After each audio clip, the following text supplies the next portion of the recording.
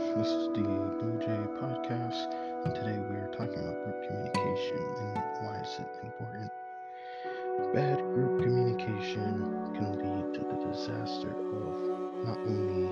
the project that you and your group members are working on, also